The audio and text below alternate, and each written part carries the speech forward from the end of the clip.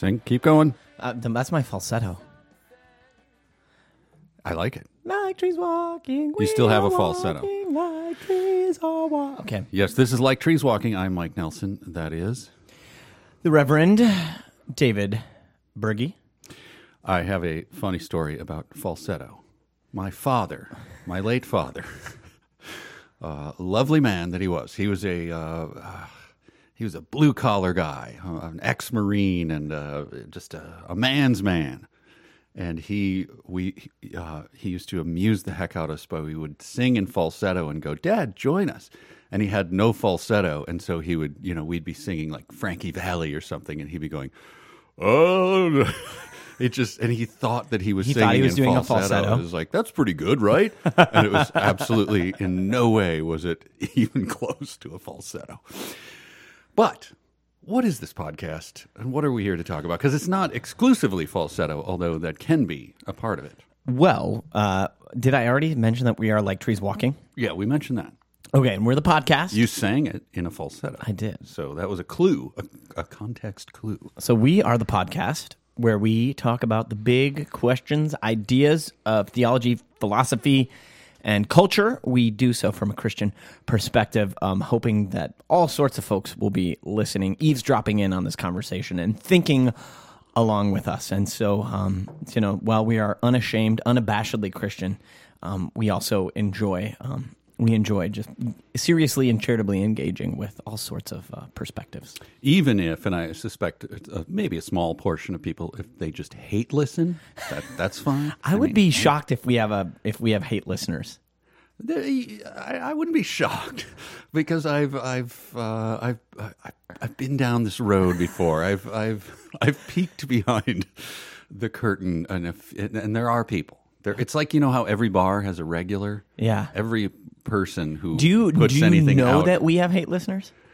No, I don't know that we do. I know that things you have done, things that I have done in the past. I have, and then you run into them in life. Like they still want to be around you, but they loathe you. It's very strange. So you've met people who just loathe you. I have met people who I've confirmed are. Did they share that? Like, hey, man. No. It's like if have you ever been in an altercation in traffic with someone and they're honking and you see them in their car and they're like, and they're all manner of fingers are flying and all that. But if you actually roll down the window and then you have to get out and talk to them like, hey, what's going on, man? That's what hate listeners are like. When they meet you in person, they do not display the same characteristics they do online and all of that. So, but anyway, that's not our big topic for today. I don't think there's a subreddit Like Trees Walking with a bunch of people just absolutely No, I don't think. I'm just saying that even the smallest bar in the world has a regular, the smallest podcast in the world has a hater out there. And so I'm just extending a warm welcome to that person who I'm fairly sure must exist, just given my past experience. Thank you for listening. Please don't rate or review. Yes. All right, so today we have a couple of topics. We're going to call this our potpourri show because there's a couple of sweep-up items that as we looked through the things that we need to talk about, that we needed to check those boxes and say, hey, we didn't talk about this thing that we once thought was important, and it just got lost in the shuffle. Did your mother have potpourri in the home? She did not. She liked lit candles on things, which is always baffling to me. Why is there a candle? It's not. I don't understand. Like a scented candle that makes no sense to me. Really? Well, no. They smell good. That's. Yeah. Well, no. It makes your house smell good. No. It's like perfume on an airplane. I just like, what are you putting that on for? You think it smells good, but what about the rest? I strongly disagree. Wow. You like perfume on an airplane? No, but I like scented candles in my house, like a cinnamony candle.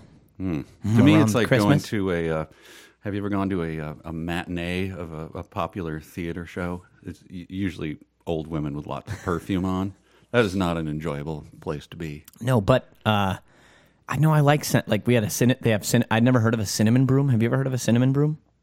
I have not. They sold them at Trader Joe's, and it was just like a like wicker broom, just dusted in cinnamon.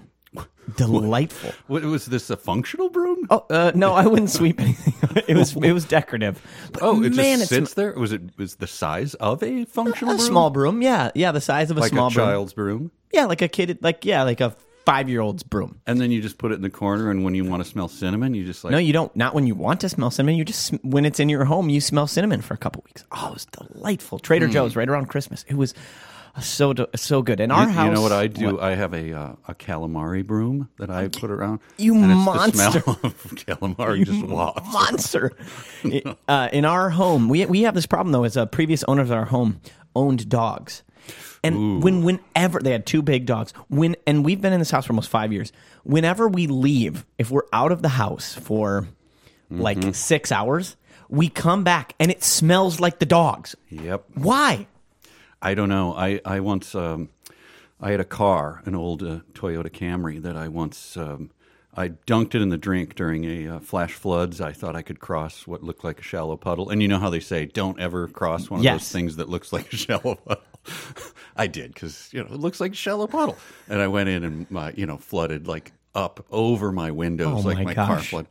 But I couldn't afford another car, so I had that, and it dried out. But then in the summer, when the days were a little warm, it smelled like a worm farm, and my kids would get in. They would go, I don't want to go into Daddy's car. So this was when you were like an adult. Yeah. This was an With adult children. move of mine. Oh, man.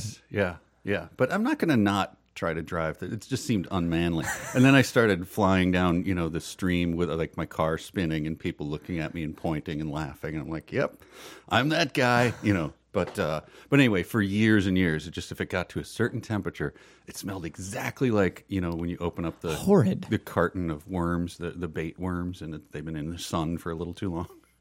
So my kids they'd roll down the windows and hold their nose. We got to go with Daddy.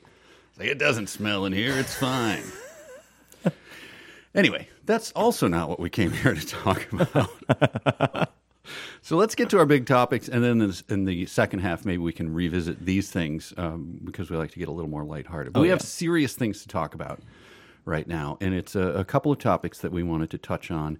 And let's start with a more serious one because I think this will be of interest to our listeners because we've talked about this kind of thing before, and I'm going to pose it to you, Dave. Why don't I pose it to you first, and then and I want to do that for you first. I want you to sort of set the tone. Okay, and I think I'm sure I predicted the questions you were going to ask because I think we talked about them in this order. Mike, what is one weird thing, or just something people wouldn't expect that you believe that other people don't? What is one strange thing I have to you narrow believe? it down to one. Just one. I'm sure. You know me. You know that I have many, I don't know, offbeat beliefs. I don't want to call them that. You're an eccentric in the best possible way. I tend to get focused on things that other people don't care about would be one thing. But that doesn't mean that my beliefs run counter to theirs. They just haven't thought or cared about it. Maybe they haven't formed a belief around it. Exactly. Yeah. And this is not this isn't like a theological thing or anything like that. It could be, but it's not necessarily. It's just a belief that you hold. Yes. Well, in this case, I think I can bring one that it may have even come up on the show, and I think we did kick the can down the road. But I, unlike many people, have a passionate dislike of daylight savings time. I loathe this idea. So you don't believe in it? Well, I believe it exists. I believe we are forced to conform to this idiot idea that somehow we can conserve daylight by forcing everyone to pretend that it's a different time. This is bizarre to me, and even though now right before we came to air, I did see a poll that said that most people believe it's unnecessary, a slim majority. So I think it is tipping over where my unpopular belief is now becoming. I believe in daylight savings time. What? Because we get more daylight. It's a longer evening. It's nice. You don't get more daylight. Yes. You're forcing people to behave differently based on some insane notion. What is the purpose of daylight savings? What is the benefit of this? I can't speak historically and why they did. I think, we always hear it had something to do with farmers or something like that. Utter rubbish. Okay, well, you can correct And the also, record. it does not save power. It does not make the banks run smooth. I mean, I've heard dozens of things about my like of it. Yes. I wouldn't say love. My like of it, my preference for it is totally subjective, completely and wholly subjective. Is that I would prefer to sleep a little later in the morning and have my time shift so that I get a little more light at the end of my day. So though we're pretending that it's a later time, it's a very useful fiction for me. And so you like it, and so you want everyone else to live the same fantasy you live, that it is a different time, and you want to force them to conform to your mere whims, your fancies. Yes.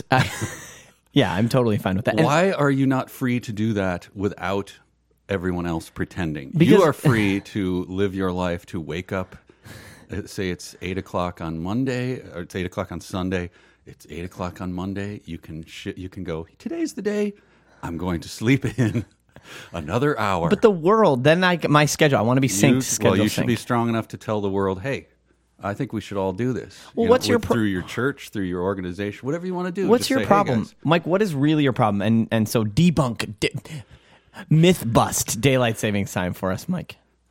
I think I've already said it. It's to me, it seems absolutely absurd to pretend that it's a different time and force everyone to do that. Well, I'm with Arizona. That's a dangerous thing to say. Hey, why don't we? Or here's another idea. Why don't we just shift it by like 10 minutes a week? Make it smoother for everyone. I can hear that. I can certainly hear that. That's absurd too. Oh. Of course, that's absurd. I like the compromise. But what is? Because it messes. It actually there now is data that it does. It shakes up people's sleep cycles in an unpleasant way, and in fact, a dangerous way. I cannot confirm that this is 100% true, but they do say that it tracks with more depression, more car accidents, more every time the time Workplace shifts. accidents or whatever. Yes. So people are being killed. There is at least some correlation. The causation, I don't know that you can. So I favor death for more people, basically, and greater unhappiness in the world. Just for your little whim of liking to sleep a little more. What was the reason? Where did it come? Do you know the origin story? Can you give us the origin story? I years ago read a book on it. I don't want to say that all the facts stuck in my head. Wasn't in the U.S. in Benjamin Franklin. The idea comes, as most bad ideas, from Europe at some point. It was just a notion that somehow we can, from the top down, we can force people and change their behavior in ways that will be pleasanter for them and for all society. This one seems to me so trivial and stupid to I don't know. It makes zero sense to me, because we should be as free individuals, free to organize our lives however we want. When the days start getting shorter, say, hey, let's have our meeting earlier, later, whatever. How about that? Hey, you guys want to switch our work hours? Sounds good. These things are easily solvable without this big sledgehammer thing of forcing us to pretend that it's a different time. I like the sledgehammer.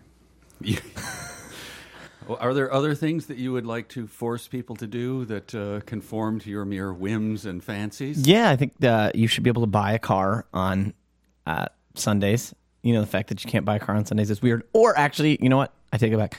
I favor more things having to be closed on Sundays. Yeah. I favor blue laws. That's probably, I'm not going to blow my unpopular idea. Very strict blue laws. Very strict blue laws. I think are actually good. I think they're actually good for everyone. Like, even though it's less quote unquote freedom to do whatever you want. Ooh, the scare quotes around freedom. I scare quoted it. Oh my goodness. That it's good for it's actually better for society to have a day where almost everything is closed.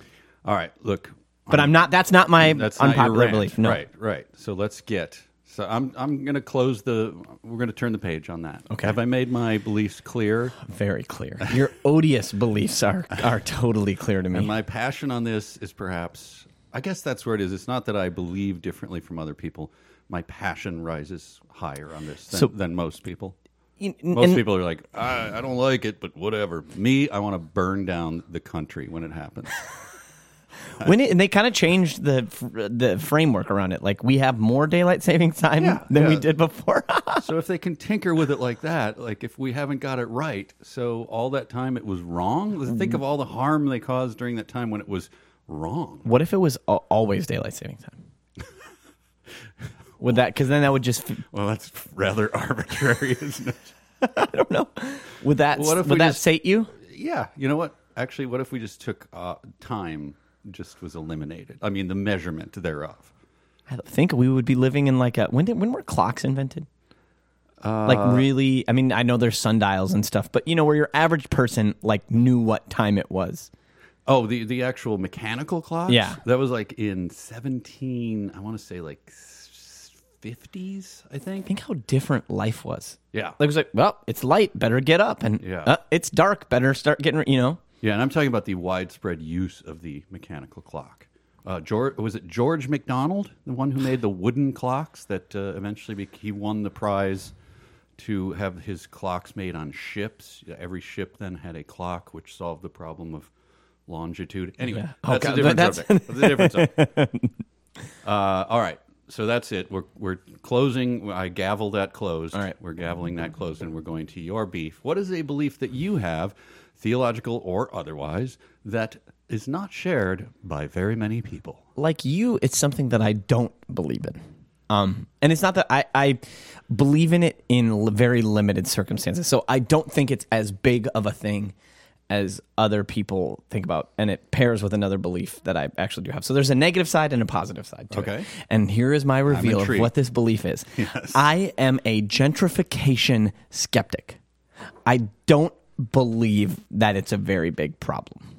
In fact, I believe the opposite is true. Wait, you don't believe that gentrifying is a problem? Of cities. So I'm speaking of cities. When we think of gentrification, what do we think of? We think of sort of what used to be a cool, hip place. Well, it wasn't cool. It was run down and lots of, it was sort of a lower scale neighborhood, urban, in a city. So think Brooklyn in the 1980s or, San Francisco in the 70s. Urban blight, cheap, pretty diverse, lower socioeconomic status. People can live there. And then we think, basically more people move in, upscale people move it in. They make everything ritzy and bourgeois. And now you think of Brooklyn as like a hipster haven where before you could live there, or like anything in New York, the East Village, Soho, Well, I mean, on the more public scale, Times Square. Yeah, like it used under Giuliani. We used now it's Disneyland, and I used to be able to go to a peep show and have get mugged 8 times and have a hooker spit at me like all these. I miss those days, and now it's all gentrified. Yeah. And San Francisco's that way, New York is that way, and I think it in those cases. And so when people think of gentrification, they usually think that basically there's a displacement. So rents rise, people move in, and a neighborhood that used to be lower scale, maybe more mixed in terms of socioeconomic status and racial and ethnic diversity, like it basically becomes more white and more expensive, and that displaces the existing. Yeah, that's the popular notion. That's the popular notion. And but I think you say bunkum. I say bunkum. I just say it doesn't happen that much if you look at the data, and in fact, our desire should be for every neighborhood that is bad to get better, because when neighborhoods improve, there's less crime. Usually, there's better schools and nicer parks, and like the people who already live in the neighborhood, it's good for them when things get nicer around them. And usually, there's not a ton of displacement that happens of existing residents. Also, it to me plays on this. It plays on much too much of a fixed idea of what a city is. Cities are these dynamic, organisms in a lot of ways and systems, and so they're constantly shifting and changing. And the sort of people who cry gentrification most, it's usually people who just want to keep things the same for themselves. It's to me reflective of a very insidious NIMBY attitude, not like my backyard. Yeah, like those daylight savings people. It's just stuck and they want to keep things like they are. This stupid system that we have. You know what I think it is? I think you're just a big Cold Stone Creamery fan, and you just want to see those. Hey, man, those You are wanna- fold you wanna- my Snickers into it. But you want to pave paradise and put up a Cold Stone Creamery. and so I think actually the real problem is that when people move in to an area and then they don't want other people to move into that area too. And so things like these very that's my positive belief, things that I believe in that other people maybe don't. I think that a lot of solutions to many of our country's greatest problems, inequality, economic, that restrictive zoning laws in our cities are a killer when it comes to having more prosperity. And Wow. so, yeah.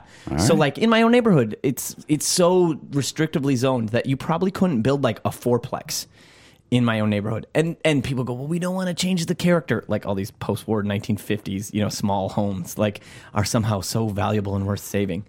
That things are so restrictively zoned that the problem isn't gentrification, or gentrification isn't the real problem. The real problem is people, these NIMBYs, not wanting to build more to allow more people to live in their neighborhood that will actually bring the dynamism and the diversity and the opportunity that comes with just having more people move into the neighborhood. Counterexample, have you been to Nashville recently? Dude, I haven't been there. I was there like 5 years ago. Oh my goodness! Neighborhoods, it is comical. There is that restrictive zoning is not there, and so old like brick homes. I go there a lot. We're there year by year over the last 8 years. I'm there many times, and we have seen it's like a reverse earthquake of these homes going up. But they will be in the middle of just these what you would call old charming brick homes. There are these Airbnbs that rent almost exclusively to bachelorette parties. So I would just invite you to go down and see that scene before you enthusiastically put your thumbs up. Why can't I put a fourplex in my neighborhood? I'm not arguing for. I'm just saying, take a look at it. That's boots on the ground there. Go to these old neighborhoods in Nashville and see these 4-story monstrosities next to a small brick home, wedged between them. It's very comical. I love it. So, Mike, I am a YIMBY. Yeah, you mentioned this phrase a few times. I don't know this phrase. NIMBY is not in my backyard. A YIMBY is yes in my backyard. Yeah, okay, NIMBY is not in my backyard. I want to. In my neighborhood, there's a lot of people. There's a lot of tear downs. Actually, people are tearing down these small post-war 1950s homes and building. What I would say are, they're too big or they're monstrosities. But my aesthetic preference for like a more modest home should not be determinative of what my neighbors could build. And I think a lot of these big houses they build could actually be duplexes or something like that. The Nashville equivalent, I think there's signs all over that say "Build like you live here." I don't know if that's I don't know if that's an official movement or something down there. But I think that if people build in a way that's respectful but also respects that the cities are living, changing things, that there's probably a happy medium somewhere. But just keeping people out is not good. So I'm a gentrification skeptic and not just a development booster, but I think it's great. Controversial stuff. I know. From the pastor. People love to cry. I mean, yeah, people really, if you say like, I don't believe in gentrification, it's like, what? It's like I'm probably like a racist or something because I said that, but I'm not. I want more. Yeah. I want more people to live around me that don't look like me. I don't think I can disagree with you on that. So I guess I'm one of those people that believes. No, I don't. I think people should, build on their own property like that. Well, within reason. Yeah, within reason. Always within reason. But that's where do you draw that line? So I guess you're going to have to go to a lot of those city council meetings and hash that out with everyone. You just described hell. All right, let's take a little break and then dust off our second question in the second half. This is a bit of a switch-up show. I don't even think you knew we were doing that, did you? No, I didn't. You surprised me. When you told me what we were doing, I was like, okay. Yeah, let's do it. Let's take a break, hear from the pastor. Then when we come back, we're going to do our next question. All right, that's like Dreams Walking. All right.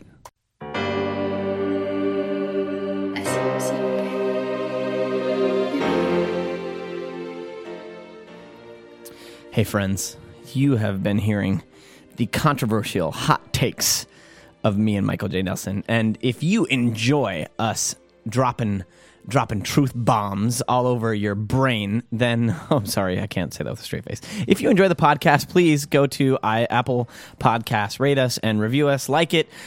Please share it. Share this podcast with people who you think would enjoy it.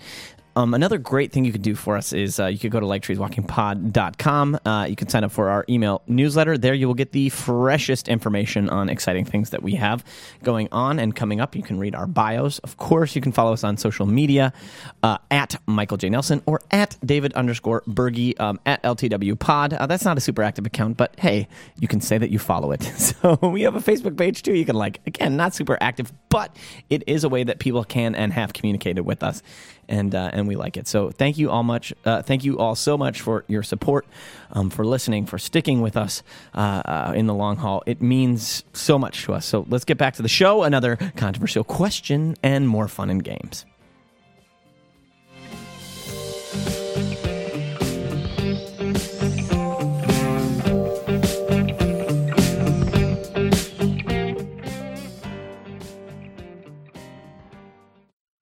Hey, welcome back. This is Like Trees Walking. And man, so many truth bombs dropping on our skull. Blowing your synapses and hot takes. So many dopamine hits. Love it. Oh, my goodness. Well, let's keep it going. The first half was self-explanatory and self-contained. Needs no wrap-up. So let's go to our second dust up question. This is where we pick up the things that we sort of little crumbs that we left behind and we want to get to and are important things. And we say that we welcome all perspectives and that we're Christians, but that we we welcome all comers. And so I feel like this question is our good faith ever to show our cards, to show that that's not just lip service, but we mean it. Yes. So I'm going to ask you first. Okay. Let's reverse that's this very one. fair. Very fair. It's a question you put to me a while back, and let's pick it up. Who, David, Pastor David Berge, is your favorite atheist? Now, that's a great question. I guess this question is open-ended. It could be a famous atheist, or it could be someone you know, I guess. But I'm going to guess. Well, I'm not going to guess. Don't guess. I want to hear. Let me reveal it. I do not know. We said we wouldn't say. So let me hear it. Who is it? And so maybe it's cheating in that I'm naming this person who is my favorite atheist, and it's not their atheism that makes them my favorite atheist, but I know that they are not a believer of any sort of stripe. The question didn't contain that thing in it. I think you're fine doing that. Okay, good. I'm on safe ground. And so I would say my favorite atheist is the University of Columbia linguist, and he's an essayist and a commenter, a cultural critic and commenter, the inimitable John McWhorter. Okay. Yes, yeah. Are you familiar with him? I'm familiar. I'm sure I've read articles by him. I don't know that I knew what I was reading. I'm sure I've read him many times. I've seen the name. I'm sure I've read him. He appears in a lot of publications. He's been on a lot of stuff. Recently, I think he did an Intelligence Squared debate. Which you may have heard him on if you're a public radio listener and listen to that program. And he's on Don Lemon actually pretty frequently on CNN.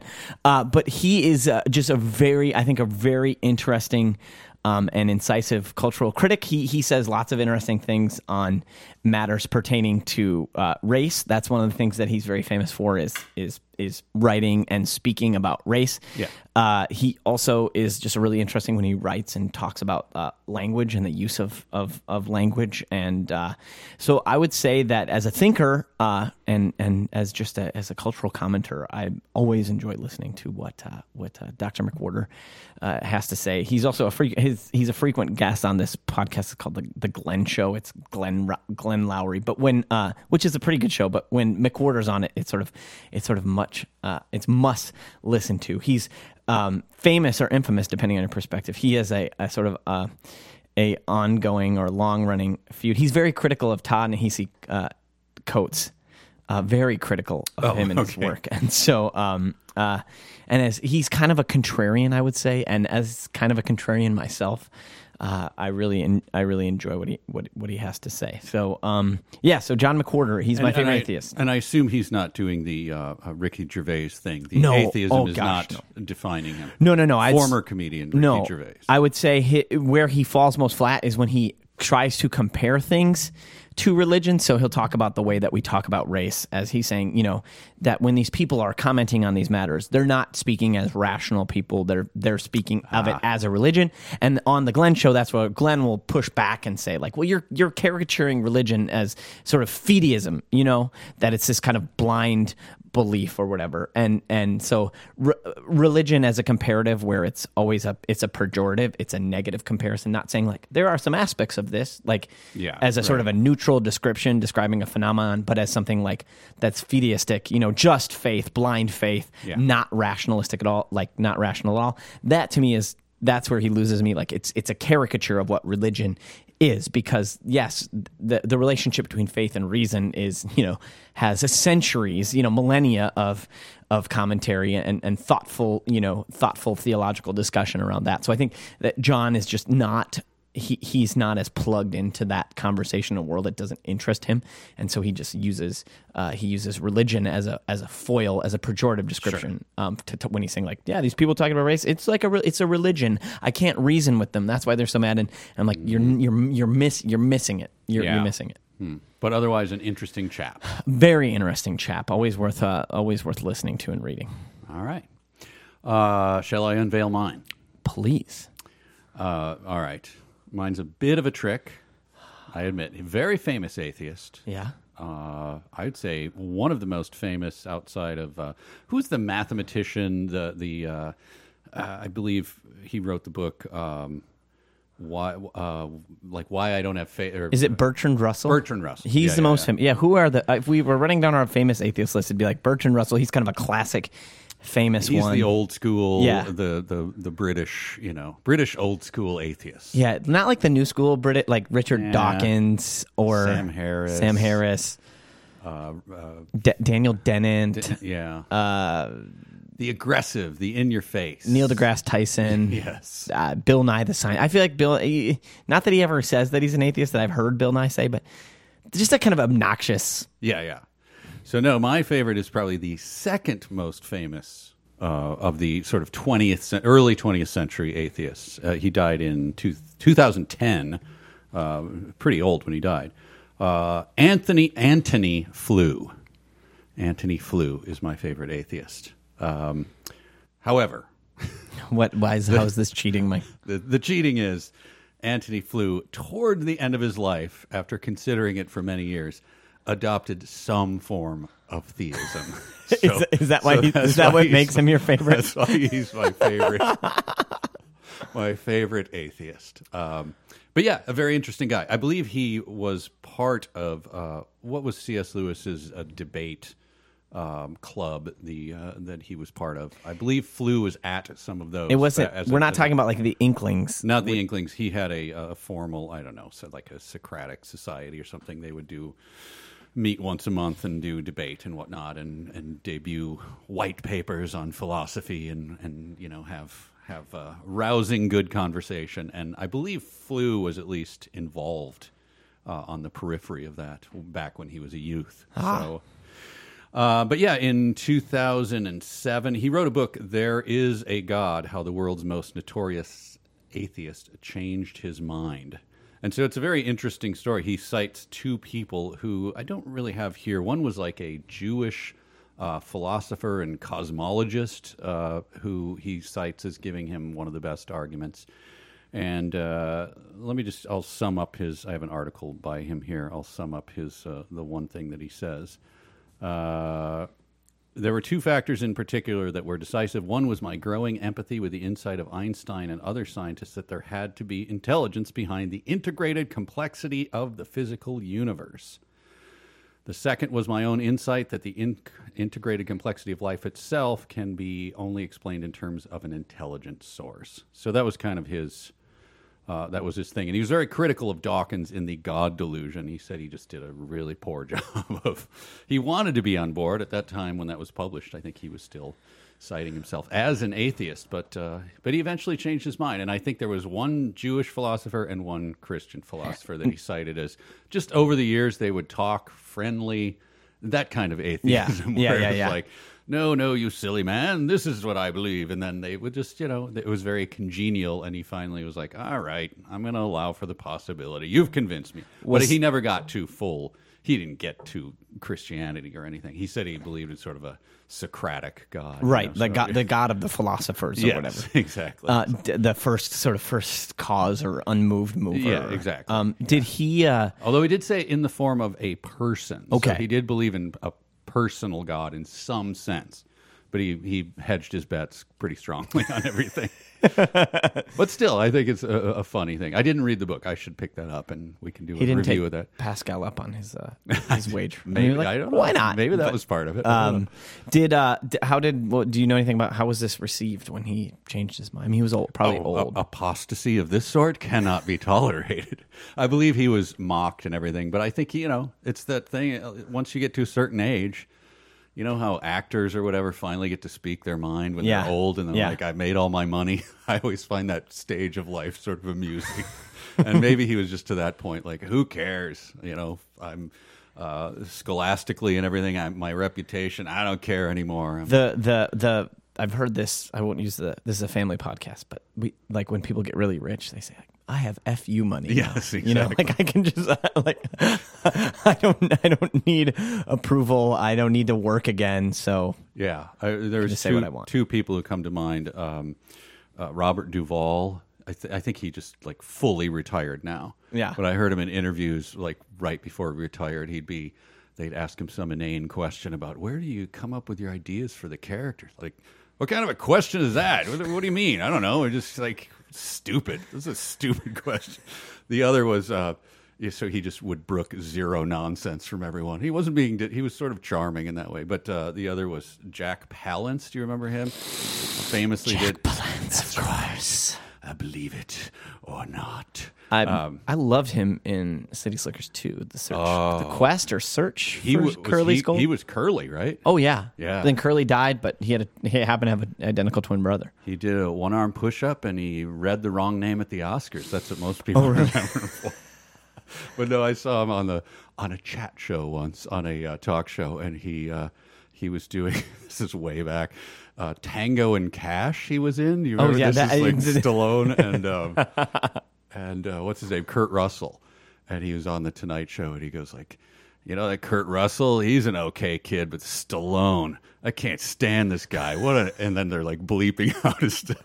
He'd obviously had a few beers and just wanted to speak his mind. So anyway, I like that stage of life, and I can't wait to get to it myself. When you get there, we'll be. I can't wait either. It's going to be a better podcast when that happens. Yeah. So there it is. We have Anthony Flew and John McWhorter. And for our, what do we call them? Unusual beliefs, unpopular beliefs. Something strange, somewhat eccentric, odd, maybe a thing that you believe, and it's not just the belief itself, because maybe some large percentage of people hold it, but the intensity with which you hold that belief too. Death to daylight savings time for me and for you. Yes, in my backyard. If you ask my wife, I am endlessly going on rants about why they never want to build anything anywhere, and I see you're getting an early head start on being the cranky guy who speaks his mind. Oh, I have a strong curmudgeon streak to me, Mike. Oh, I can't wait. Yeah, we're gonna have our after midnight podcast sometimes. Just bleeps all the way through. All right, well, we will be back again with another Like Trees Walking. We'll take on, probably limit it to one serious topic next time. Yeah. But we just had those things to clear up for you. Hope you enjoyed. We thank you for listening, and we'll see you again soon. Any last words, David? Good night, and good luck.